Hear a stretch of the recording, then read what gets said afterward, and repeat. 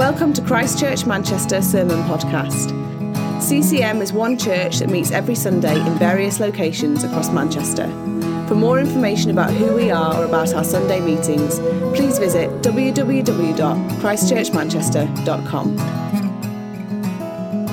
My home is not on this earth, not in this world. Been in Manchester now about 30 years. In fact, those who were around a couple of weeks ago, we had a little barbecue. I say little barbecue, big barbecue, many barbecues, just celebrating the fact that I've been doing this for a few years and reaching a great old age where I can get a free bus pass.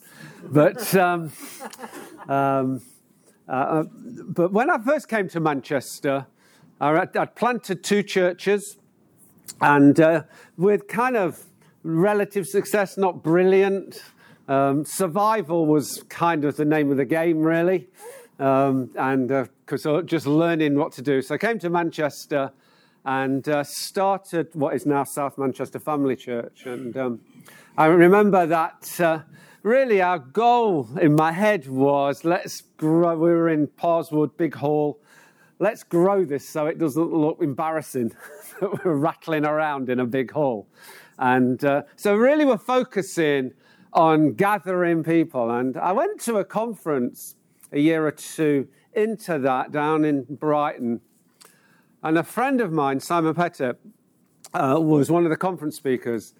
And he gave a talk and he titled it Remembering the Poor. And he took it from where Paul had gone to Jerusalem and was telling the Jerusalem apostles what was happening to the Gentile world and all the churches that were being planted, and really trying to make sure that everybody was on the same page theologically, etc., etc. And so they were grateful and they really wanted to bless him. But they said these words to him: "We want you to always remember the poor." And Paul said, "That's what I want to do." And I remember as I was sitting there listening to this, feeling massively convicted that actually I wasn't even in the slightest really remembering the poor. I mean, that's the honest truth. It was not something, obviously I would help where I could, but do you know what I mean? It wasn't something that was deep in my soul, that Jesus actually came to bring good news to the poor. Actually, the poor were really, really important in the eyes of God and Jesus when he was on this earth. And so when I came back, I realized actually we were ill-equipped to even think how we were going to do this. And I knew there was two or three people in the congregation who in the past had been involved in homeless projects and other sort of things. And I actually went to a few of them and I said, look, I feel like we have got to change. Something has got to change radically in us and in me, that actually we shift from just thinking of gathering to also really an emphasis on the poor. But I said, I can generally say this. I know how to plant a church. I don't know how to develop a ministry with the poor. And so I said, what I want you to do, if you're willing, will you gather with me? And I think it was like in June, July at that time, all through the summer, once a week. And I want us to pray that God gives us a worker who can actually lead us in this, so that actually we can actually learn and actually be led. And so every week, just a few hours, we would gather for an hour, hour and a half, and we'd just pray our hearts out. God, send the right people that can actually help us to do this work, so that actually as a church, it becomes part of who we are. And so we prayed week after week. And then at the end of the summer, I vividly remember feeling like God saying to me, your prayer calling has been answered. Your prayer of this group has been answered. So I said to the group, we're actually going to stop now. I honestly believe that prayer has been answered. Not very rare that's happened to me. Do you know what I mean? In terms of being so convinced. But I just was, so we stopped, and then I just waited. And then one Sunday morning, a couple came to the church, and as I always do, any newbies, I'm like over them like a rash. You know, I'm kind of straight there talking to them because basically, and you've not found that most of the leaders in CCM, basically, it's kind of we love new people. So talking to them. So I went to this couple and introduced myself, and they introduced themselves to me. And they said, look, Colin, it's our first time here, and this is our story. We have been going to a church near the centre of town, and that church, because it's actually not that very big, have decided to close down. Nothing gone wrong, I don't think. It had just literally, I think, run out of energy. And they said, look, so we're looking for a new church. We don't really want to find a new church, but that's where we are, you know, not church hoppers. And they said, but we have one condition that we've been praying to God about. And that's this, that we run a little charity called the Mustard Tree. And in those days, a really little charity, just 1,000 or 2,000, did soup run mainly in the centre of town Sunday nights. And we're looking for a church that would embrace it and embrace us. You know, I stood in front of them. I nearly cried. My dog died yesterday, so I might cry because of that as well. But so I'm a little bit emotional. But you can imagine, I just said to them, you are totally the answer to what we've been praying for. And that was Dave and Shona Smith. Some of you would know them. And they've been part of South Manchester for years. They've just relocated because they've gone to live in another part of the city.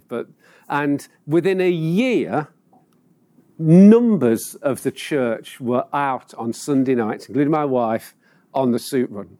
Radically changed the church, radically changed my life, to an extent that we had a notice here that in November there's a big offering. We do it every November. And that offering goes to the poor. And it's our biggest offering always we ever do. I think, I don't know, it was 50 or 60,000 we raised last November. I forgot what the exact figure is. It always blows my mind. And that came, I can honestly say, from a little prayer meeting where we prayed for some workers who radically changed the DNA of the church there, radically changed the DNA of my life. And actually, CCM has just been part of that process of that. And so basically, we're going to be looking this morning at a prayer Jesus taught his disciples to pray. I want to say this. As a pioneer, I put it on par as what we know as the Lord's Prayer. Because it is the Lord's Prayer, because the Lord taught it. And it says this.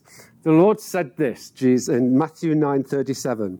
The harvest is great, but the workers are few. So pray to the Lord who is in charge of the harvest and ask him to send more workers into his fields. This is a fantastic prayer for anybody that wants to see the kingdom of God come. Anybody who wants to see breakthrough. Anybody who wants to see new churches planted, new ministries started. Jesus gives us his prayer. It's a prayer that can relocate somebody from anywhere in the world to the place that you want. Isn't that remarkable? And I'm going to give you one or two stories over the time of answers to prayer. And I can honestly say this, that prayer has been answered tons of times in my life. I can also say I've prayed for others who have been wanting something to break through, but they needed more workers, and I know faith has been imparted. Because this is the Lord's Prayer. That if we pray to him, he will send workers into the harvest field. Isn't that remarkable? There is never a shortage of workers because God is in charge of all the workers. So, you know, we can pray for Chinese to move here. We can pray for Africans, for Latinos, all sorts of people to move into your street, into your neighborhood, into your area you want. Because God is in charge of the harvest. And so that's what we're going to look at briefly this morning. So, let's just look a little bit of context. When, what context did this prayer come in? When did Jesus say it? Well, in Matthew 9, verse 35, it says this. Jesus travelled through all the towns and villages of that area, teaching in the synagogues, announcing the good news about the kingdom of God. And he healed every kind of disease and illness. So that's the few verses before the verse I've just read. I mean, if you were one of the apostles, this would have been good days, happy days. You had just given up your day job, whether it was a tax collector or a fisherman or whatever, and made a radical decision that you would follow Jesus and trust that what he said he would do. Massive, massive commitment. And you could imagine them being so happy that he said, we're going to announce the kingdom of God, we're going to preach and we're going to heal the sick. And there they go, village after village after village, every disease and sickness healed. If they could do high fives in Hebrew, then that's what they would be doing. I don't know what the equivalent would be in Jesus' day, but there would have been some serious rejoicing, seriously happy apostles. Because they were well liked as well. Could you imagine the next village hearing about that Jesus and his men were coming? They'd have been clapped in. Because they'd have all heard about the healings in the village before. So these were good days to be an apostle of Jesus Christ. Good days to give up your day job. But there was a problem. And the problem you're probably thinking is, what is the problem? Well, I'm just going to read you the problem. And see if you can see where the problem is. It says this, Jesus travelled through all the towns and villages in that area and preached the gospel. So what is the problem? All the people got sick, who were sick got healed. What is the problem? Well, the problem is this. Jesus was walking about. He didn't have an aeroplane. He didn't have a big car. He didn't have a train that could get him there. It took time for him and his friends to actually go to the next village. It says he went to the villages in his area, in that area. But you know what? That was just a little bit of the whole of Israel. And he had 3 years in his mind to reach every village and every town in Israel. And so what we get here is what I class as relative success. Relative success. And it's relative because in its own world, it's massive success. If you're a part of a village where everybody gets healed, fab. If you're in a village that is 100 miles away and you know Jesus can't get there for ages, if ever at all, then it's not good. Can you see the issue? And sometimes in our lives, relative success is our biggest hindrance. I was at Reddish a couple of weeks ago, and they're doing great. It's our fastest growing site that we've done. So basically, I think 50 adults now, 40, 50 if they all came, started with 10, 15. It's actually, it's really motoring new people and lots of non-Christians around. Lots of great things going there. And, but actually, and you can get comfortable filling a room. It's like you guys here. I can remember being here when you were in the little Conservative club. Mary said, I bet you're glad you're not going to the Conservative club. She said, no, it was a Labour club, wasn't it? I said, no, you're right. It was a Conservative club. That's why it's bricked up in this area. No. But that's the conversation we had just as I was coming in. But, there was just a few people there round a snooker table, billiard table.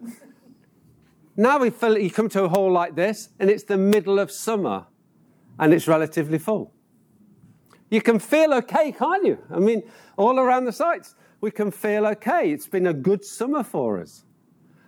But you know what? It's only relative success. You understand that?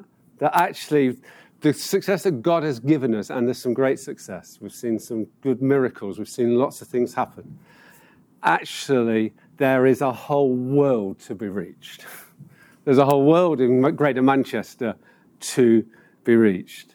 And that's what was happening to Jesus. Because you see, complacency can slip in if we're not careful.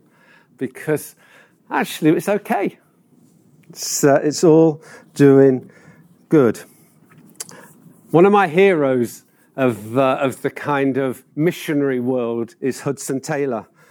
And Hudson Taylor, soon after he got converted, felt God call him to be a missionary in China. And he said this, that he knew if he went, it would probably cost him his life. And for a lot of missionaries in the 19th century there, they actually didn't even make it to where they were going. I mean, the boat trip alone took months. And a lot of people would just die, actually, through shipwrecks, through illness, through just terrible life on those sailing boats. But he arrived in Shanghai and basically started to do some really radical things. He lived and dressed like a Chinese person, which was totally radical to the Western guys and girls who were going there as missionaries. He didn't stay on the coastline behind kind of gated communities that kept them safe. He began to travel into the inland area. He began to see people healed because he was a doctor. He began to use his medicine. He began to see people saved. It actually, as a missionary in those days in China, which was totally unevangelized really, he had some success. And I say, against most of the other missionaries, he would have been seen as a successful, radical missionary. And I want to just look at his life in a little bit and just see the things that altered for him, that the same that we have in the text here. So let's get back to the text. Matthew 9:36 says this: when he saw the crowds, that is Jesus, he had compassion on them because they were confused and helpless like sheep without a shepherd. So here's Jesus. He's healing everybody. Yet something in his mind is seeing crowds that were like a sheep without a shepherd. Well, he's the great shepherd. So it couldn't have been the people in the village that he was actually there. But actually, Jesus, in his mind's eye now, was seeing all the people he couldn't reach. Something in his heart was breaking, that he couldn't be quick enough with his little group to get to enough villagers to actually bring the good news of the kingdom of heaven and to heal the broken, to bring good news to the poor, to see lives change because the kingdom of God was pressing in. I've been reading through the Bible commentary that was written by 70 African scholars. And it's really fascinating reading a commentary from an African perspective. And I'm just using it. I'm going through David at the moment and through 1 and 2 Samuel. And just getting the story, even the way he has numbers of wives, loads of things, you get a very different perspective from an African theologian. And I say, and one of them on this verse says this is what Jesus is seeing. He's seeing confused and helpless people, sheep like without a shepherd, with all sorts of people who were taking advantage of them. Politically, they bore the burden of heavy taxes, servitude and human rights violations. The religious leaders were not teaching, providing pastoral care, or helping with material needs. They endured leprosy, fevers, chronic illnesses, demon possession, blindness, paralysis, and many other troubles.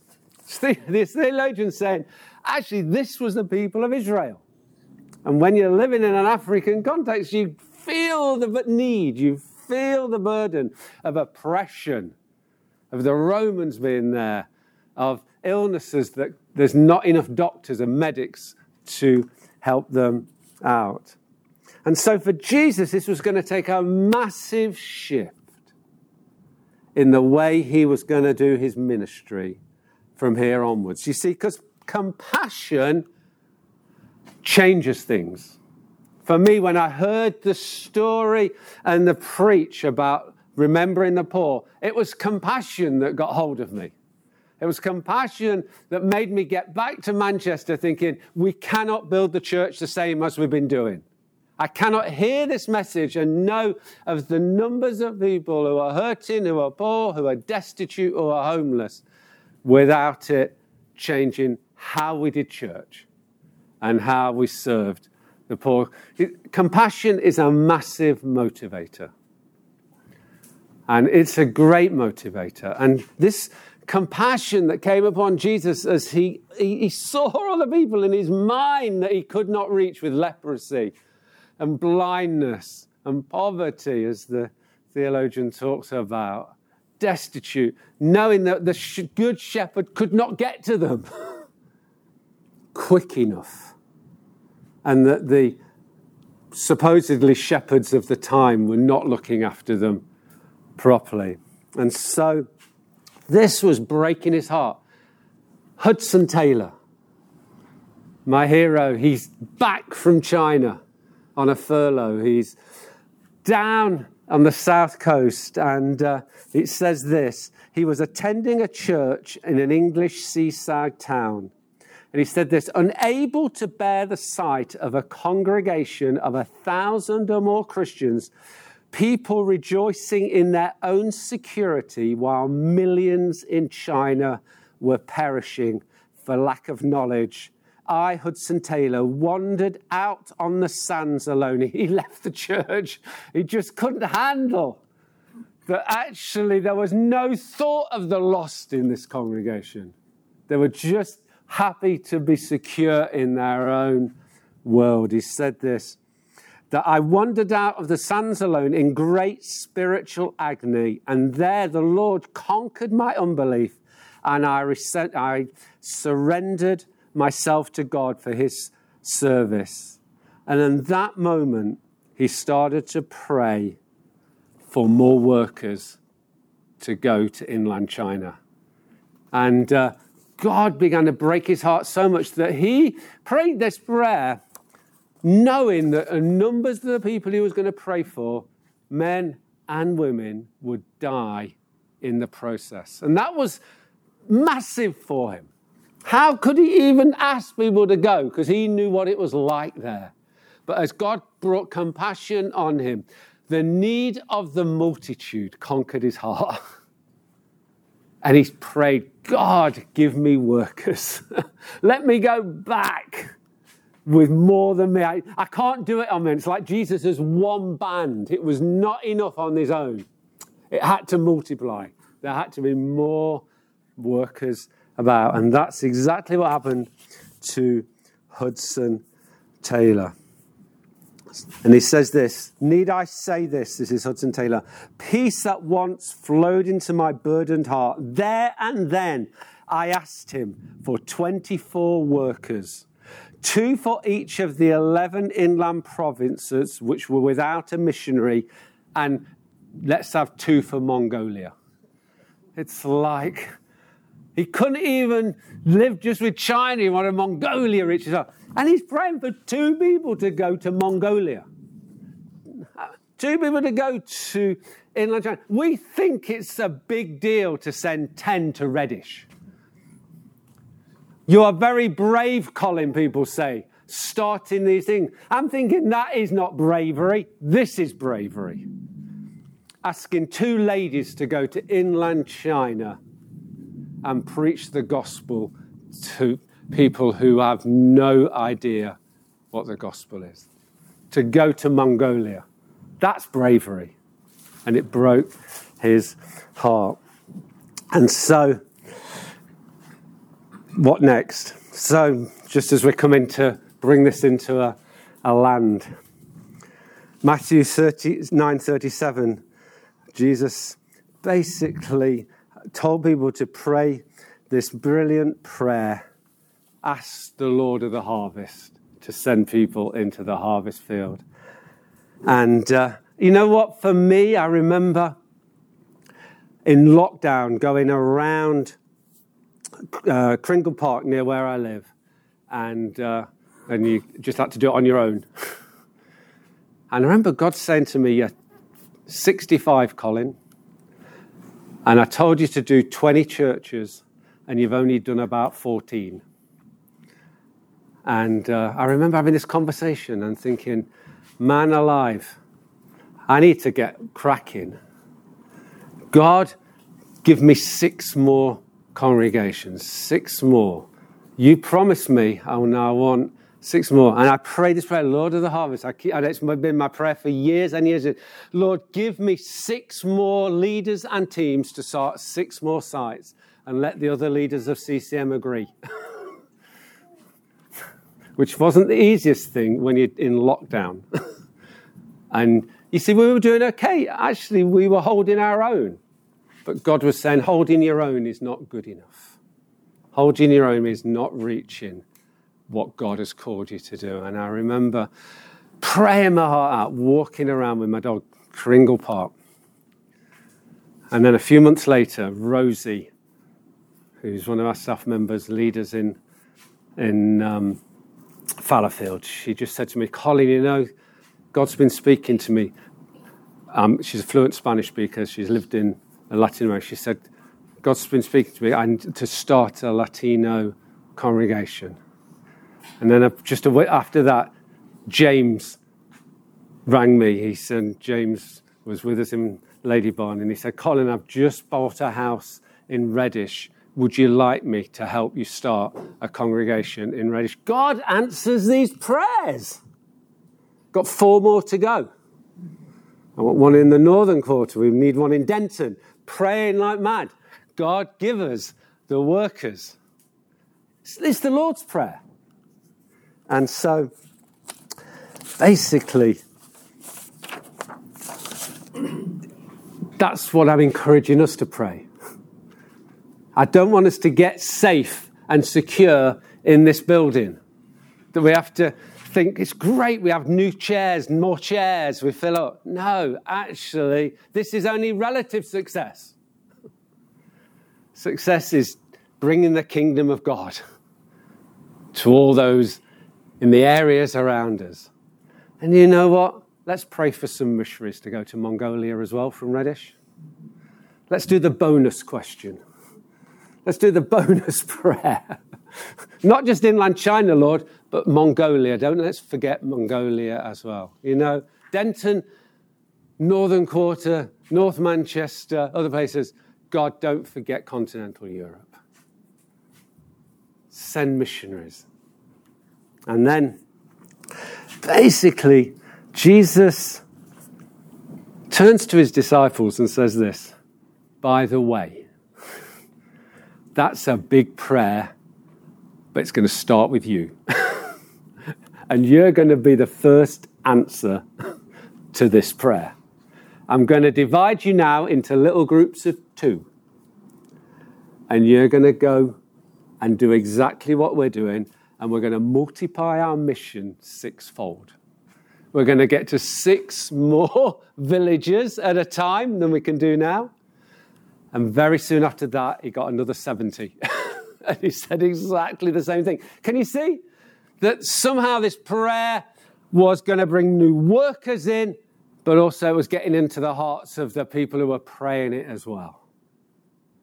So they were praying that God would bring people from all the parts of the world as workers into the harvest field, but actually not as passengers and people that were spectators and prayers, but also people caught up in the Great Commission.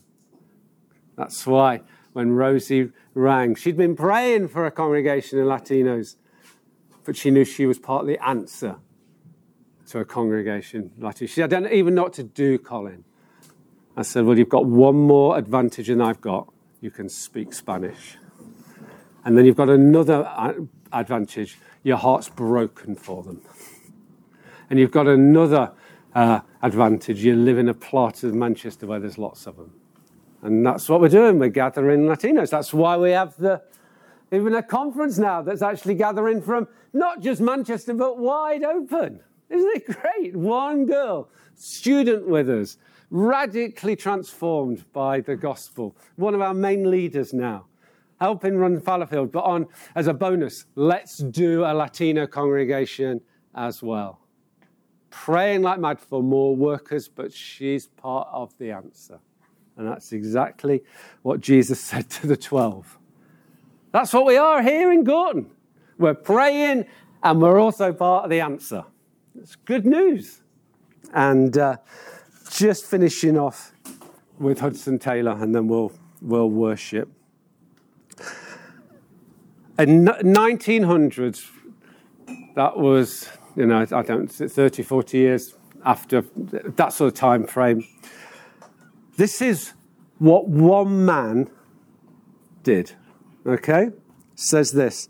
He had 811 missionaries in inland China, including wives and associates, 171 mission stations, 223 outstations, so they were mission stations out of the mission stations, 387 chapels, 581 paid Chinese helpers, 193 unpaid Chinese helpers, 8,557 communicants in fellowship, these churches, 12,964 had been baptized. And then there was boarding scholars, there was day scholars, there was 6 hospitals, and there was 46 opium refugees. That's in the 1900s, a few years after. Today, there's millions and millions and millions of Chinese converted. Because one man, and some others as well, not just Hudson Taylor, but he was a key player in actually praying this prayer on a beach. Lord, send workers into inland China. And when the communists kicked them all out, there was enough life and vitality in China that effectively it's one of the biggest, fastest revival churches now in the world.